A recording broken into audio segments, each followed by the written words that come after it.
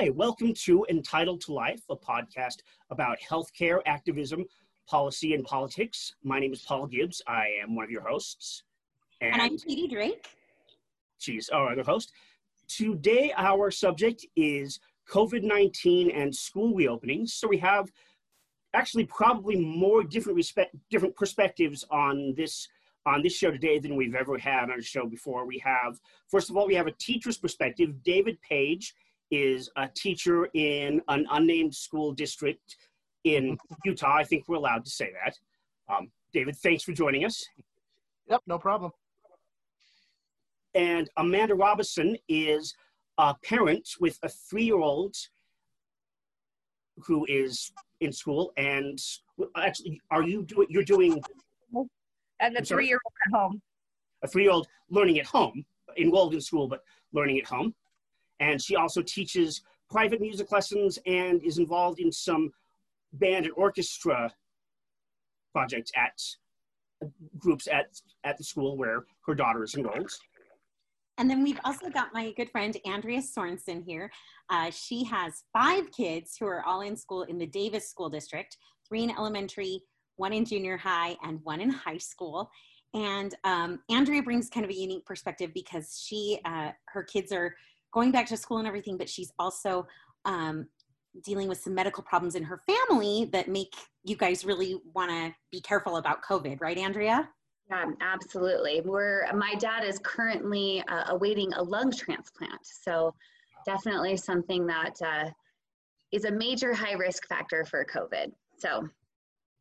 Absolutely. That's, I'm a kidney transplant recipient 11 years ago. So I know the transplant drill with that, but lungs, I would think in particular with COVID, that's a big deal. That would be something that they'd be extremely concerned about. Yes, absolutely. It takes it to the next level. So what we want to do here is just kind of get some different perspectives on how people feel about school reopenings, what they're doing to stay safe, whether they're comfortable with the reopenings. We've got people here with some different circumstances and point of views. We're not covering the anti-mask perspective or anything like that because I don't care what those people think. But start with David. How many days have you been back at school now? We just finished our 2nd day back at school today. And how has it gone so far? Any COVID outbreaks at your school? Before school started, we did have a couple of students test positive who were involved in a sporting program. I felt that that the administration at my school took appropriate action at that point, even beyond what the health department recommended. So from that perspective, I feel like it's a mixed bag depending on which school you're at. Sometimes you're going to get school administration who are really responsive and responsible, I think, in this, and then you're going to sometimes have school administration that are sadly perhaps less responsive in preventing the spread of COVID. I think you bring up a really good point there, David, that I think really brings this factor home too, is that so many of us are in different districts and really every district is doing something different. So that might be something that we all want to talk about. I'm a parent of school-age children myself. This is Katie again. I've got a 1st grader and a 6th grader in the Salt Lake district. We're going all online to start. So that's kind of I think we're the only district in the state that's doing everybody online. I know several others have that option. So if maybe you guys want to talk a little bit about that too, about the different options and what kind of how you decided to choose that. And obviously, David, you probably didn't get much of a choice in your district, but I'd love to hear from the parents as to what you guys chose and kind of rationale there. So my daughter's school, she goes to a local charter school, and they had two options. It was either in person, and they're splitting up into A and B days. So half of the class goes Monday, Wednesday, half of the class goes Tuesday, Thursday. So I overheard one of the teachers saying that they have like 9 kids in their classroom at most days. Because it's a charter school, they can limit their class sizes. I know it's a different situation at public schools. Like cutting them in half would be, hey, lovely, but they'd still have like 20 kids in the class. But they also had the online only option, which we chose, just partially because I'm not particularly optimistic that things will be able to stay in class. And my daughter has anxiety, and the transition to online learning last year was just the pits. So I figured let's start out that way, and she's doing okay. How about you, Andrea? What are you guys doing? Yeah, our school district. Right about this too in your school district, right? About Sorry, what was that? It broke up a little bit. Oh, sorry. I was going to say I remember there being quite a large fight about what the school district was going to do. That was a pretty large situation. Quite. Tensions ran high in the Davis School District recently. It was on the news. There were a lot of concerned parents, to be sure, when our district superintendent, as well as the school board, made the decision to do a hybrid schedule. So Amanda, it sounds like we are doing the same thing as your charter school, which is 2 days a week of in-person learning, and then we have 3 days of online learning. So we have the same, they split it up by last name. So if your name is your last name is A through M, you attend school Monday, Wednesday. If you are L through Z, you attend Tuesday, Thursday, and everyone does Friday online. The days you're not there in person, you log in with your teachers. And so this was definitely a difficult decision, I feel like, for our district to make. It certainly caused an uproar. I see both sides of it, genuinely. I have friends who work full-time and have had a difficulty figuring out childcare situations. I have many parents and friends who are concerned about the mental health of their students. That's absolutely something that needs to be addressed, and that we certainly need to be aware of during the pandemic. And then on the flip side, you have those of us, as it was mentioned in the beginning of the podcast, who have at-risk situations within our homes, whether that be the student themselves, or it is a parent or a relative, in my case, that lives with us. So those matters combined made it really difficult, I think, for them to come to a consensus. So in my opinion, I felt like the Davis School District came up with a compromise, and there were many people who were upset by this. But the very definition of a compromise is that both sides will make concessions, right? You've got to give and take a little. And so I really don't know, in my opinion, that there was really any other way to go about this. So that is the current situation in our school district. Awesome. It really is a difficult issue because there are lots of different ways to look at it. I mean, I have a 4-year-old and an 18-month-old. So the 4-year-old is just in pre-K, but we're doing it at home because that's what we feel is safe. Yeah, is the best choice for us at the moment. But even as passionate as I am about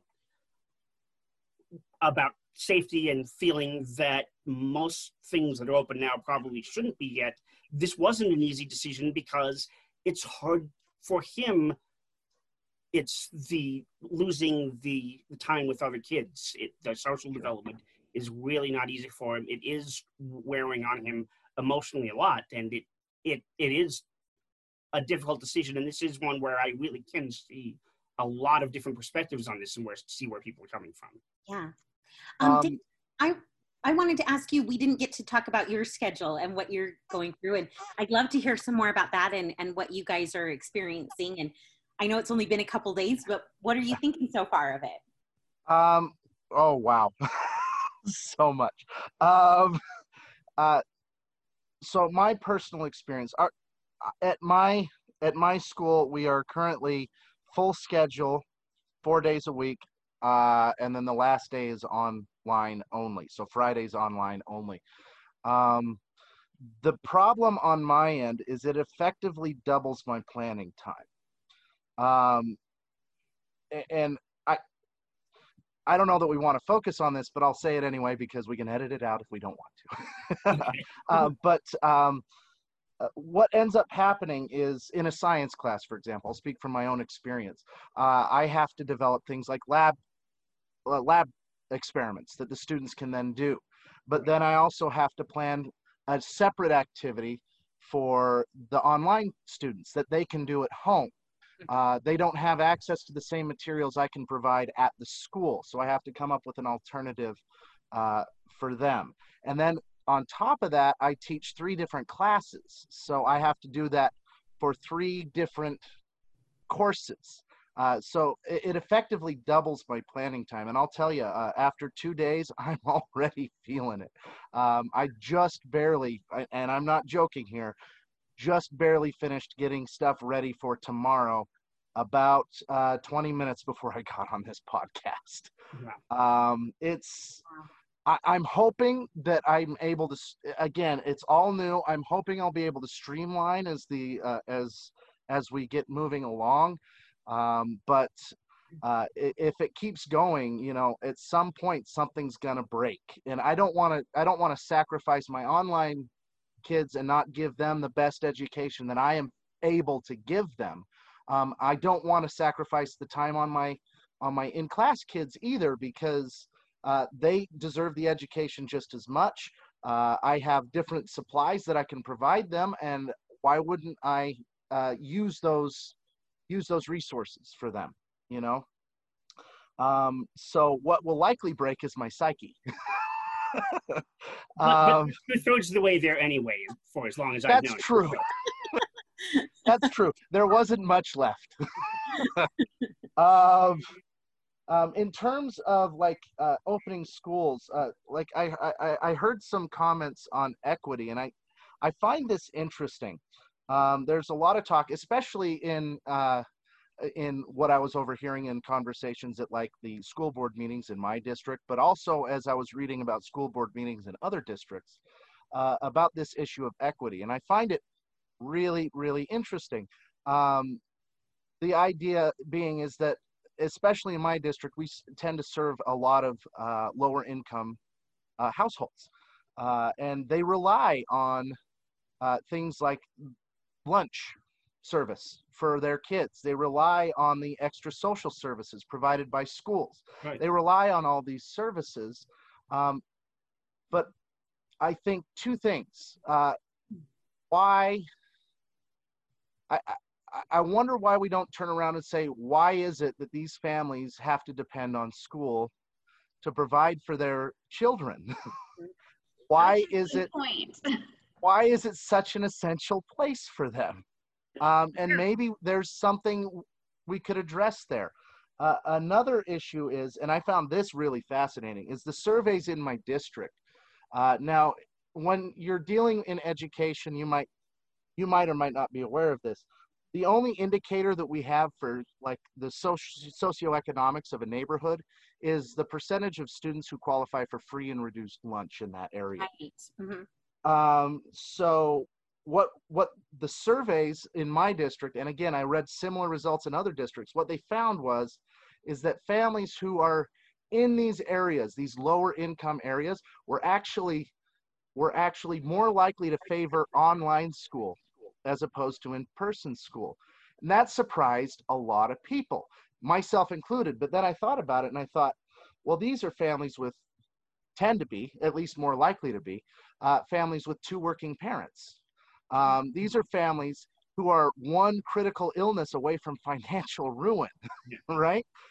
They tend to be families who are working minimum wage jobs, sometimes multiple minimum wage jobs, just to support their children. And when you look at it through that lens, it makes perfect sense why they would be hesitant to send their kids into an environment where it might be more likely that they would get COVID. because then they could bring it home. They could get one of the parents sick. And if one of the parents is out for 2 weeks, that's complete disaster, right? If one of the parents is out of work for 2 weeks.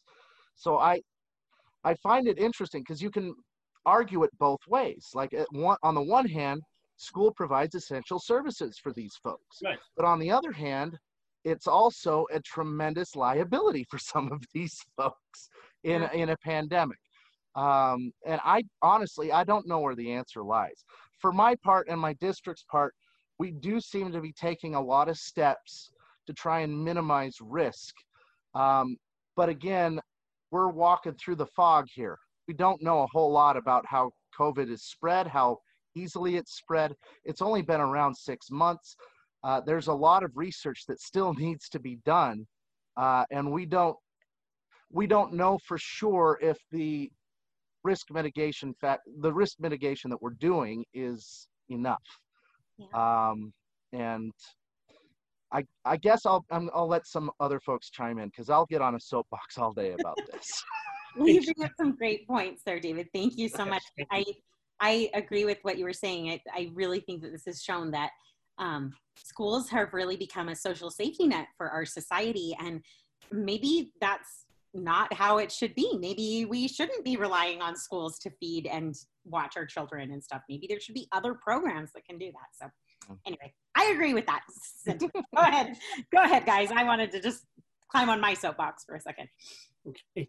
So going back to the parents' perspective, Andrea, how long have your kids been back? Today was our first day of school. Oh, wow. So they started this morning.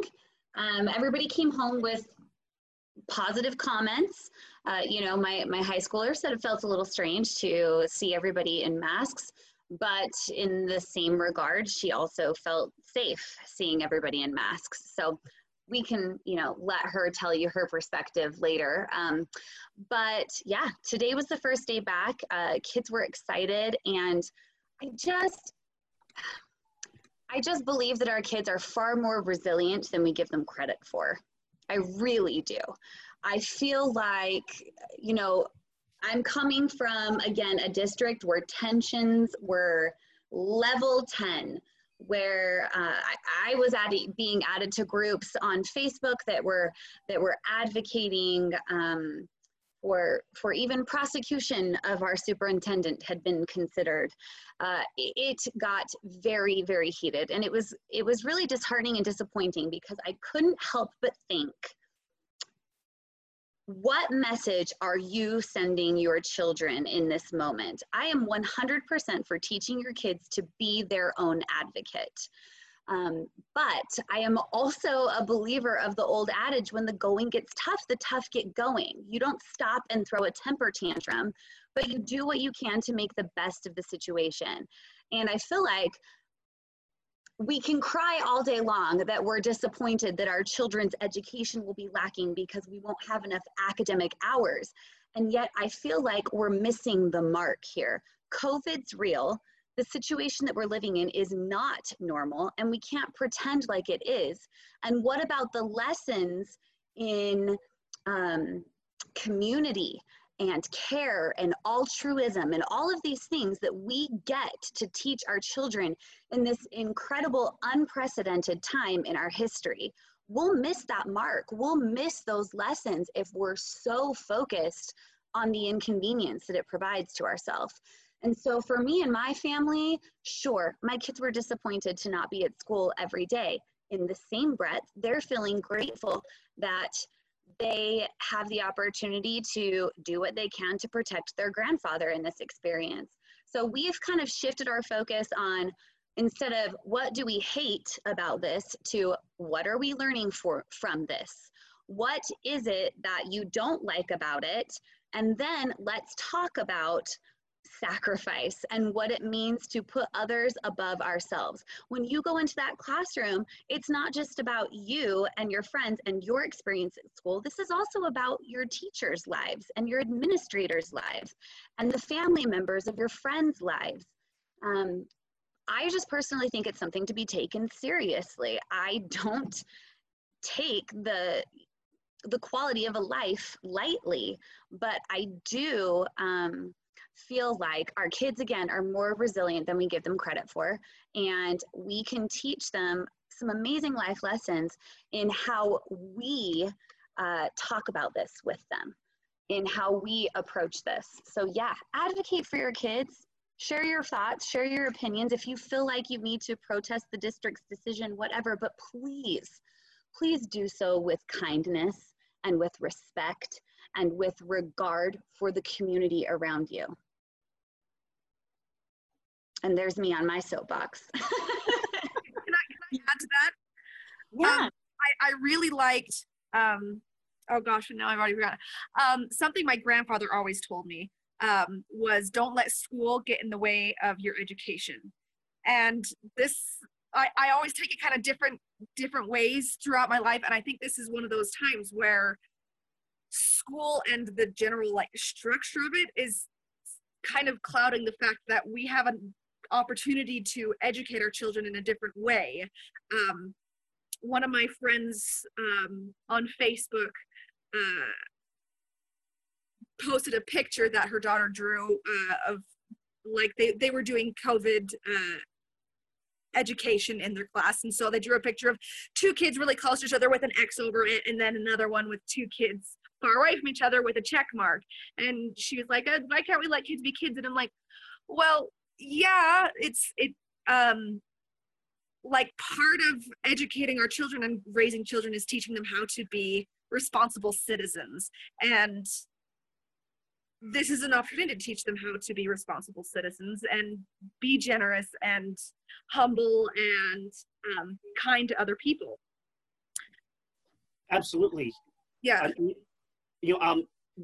I was, as you said that, I was thinking of, David can be as passionate and sanctimonious about the importance of education as I am about healthcare. And one of his favorite topics, which he's really given me a lot to think about, and I feel like I've learned from things that he's said about this, about how in today's society, we so often view education as merely being a tool, a pathway to employment, whereas education is supposed to have a higher purpose than that. It's supposed to help us learn to become better people and better citizens. And what you're talking about made me think about that, because yes, there are a lot of opportunities for that through this COVID pandemic experience. Yeah. Another thing Andrea said was that the kids are a lot more resilient than we give them credit for. They really, really are. They are so much more able to adapt. Another one of JD's, my husband's Facebook friends, is a teacher down in the Happy Valley area where all other sorts of things have been going on, protests and things. But she's a teacher down there, and she posted on Facebook after the first day that these kids just want it to go away, and they will do anything they are asked to just make all this finally end. It's the parents that are freaking out. The kids they will do anything. And that's really impressive to me, because when you started to say they just wanted to go away, I was getting back into the train of thought that I often have. Well, we all wanted to go away, but we have to do, and then you went and say they're willing to do whatever they have to. And that's the problem we're having so much with the so-called adults right now, is that everybody wants it to go away, but they just want it to go away on its own without doing. They don't want to put in the work. Yeah. I'll tell you this. I constantly hear people, and I argue this frequently, talk about kids today and what's wrong with them. Working with kids today, I am nothing but impressed. Like, they are the most socially aware group of people I have ever been around. And that's new to this generation. That's not the way it was when I was. No, it's not the way it was when I was raised. I mean, they're more tolerant of diverse opinions. They are aware that their actions have consequences on a larger community other than themselves, for the most part. Like, I have corrected mask behavior, and now granted, it's only been 2 days, I have corrected mask behavior twice in that 2 days. And it was just because they had come in from lunch and they'd forgotten to put it back up over their mouth and nose. It was that, and that's it. Everybody's wearing masks. Everybody's aware of what's going on. And nobody right now is fighting any of the weird guidelines that I've put in place in my classroom or districts or the administration. Like we have at my school, we have paths that you have to follow. This just like the grocery store, like aisles can only go one way, halls can only go one way. And for the most part, students are doing it. And when somebody violates that kind of policy, it's not usually a teacher who corrects it. It's usually the other students who corrects it. And it's absolutely fascinating and a privilege to watch, to be honest with you. That's awesome. I heard a really interesting thing today that was about, I guess yesterday was supposed to be a big protest, No Mask Monday, down in Enterprise, Utah, small town here in Utah. And all the parents were like, they can't suspend the whole school if everybody shows up without a mask on and stuff. And it was really beautiful. This group of, I heard a speech from a cheerleader at the football game on Friday night. Yeah. And she got up and was talking about, we need to do this. We understand, even if our parents don't. And the principal said, no one who showed up on Monday had a problem wearing a mask. Everybody was doing it. I didn't have to suspend anyone. And it just gave me a lot of hope for our kids. And now I'm going to get crying again. So let's change the topic so I don't cry. What are the things you guys are finding most challenging? I know, like Amanda, it seems like some of the stuff that you're involved in with like music class and things like that, that is hard to do over a Zoom call or whatever. I'm terrified because my daughter going into 7th grade is signed up for ceramics and PE. I feel like I can do at home a little bit, but ceramics, I'm like, do I have to buy a pottery wheel, or like, how does this all work? So tell me a little bit about what you guys are most worried about and what classes you think are going to be most challenging. And David, I'd love to hear from you too with some of the units that you think are going to be more challenging, or it sounds like a lot of the experiments and things are going to be a little hard. At least for me as a mother, I would be like, you're making such a mess. So my daughter's only in 1st grade right now. It has been interesting. She started on Wednesday, and I set up a little learning area for her in our house, which is rather small, but she had a learning area. My husband got a big whiteboard for us somewhere. I don't even know. It just arrived at our home one day. So that's been really nice to be able to, we do our little calendar thing in the morning. And on Tuesdays and Thursdays, she has a meeting with her crew leader who does the digital meeting with the kindergarten, 1st and 3rd graders who are doing all digital at our school. And then every day in the afternoon, she has a digital meeting with her actual teacher. And that started yesterday with her actual 1st grade teacher. And they have the option at every trimester break to go back to switch to doing in person. So it's just kind of, we'll see how it's going. My daughter, she has anxiety and some, why can't I think of the word now? Sensory processing disorder things going on. So she loved school. She loved going to school. And our biggest issue that we came into when the transition happened in the spring was that she has very certain things happen in certain places.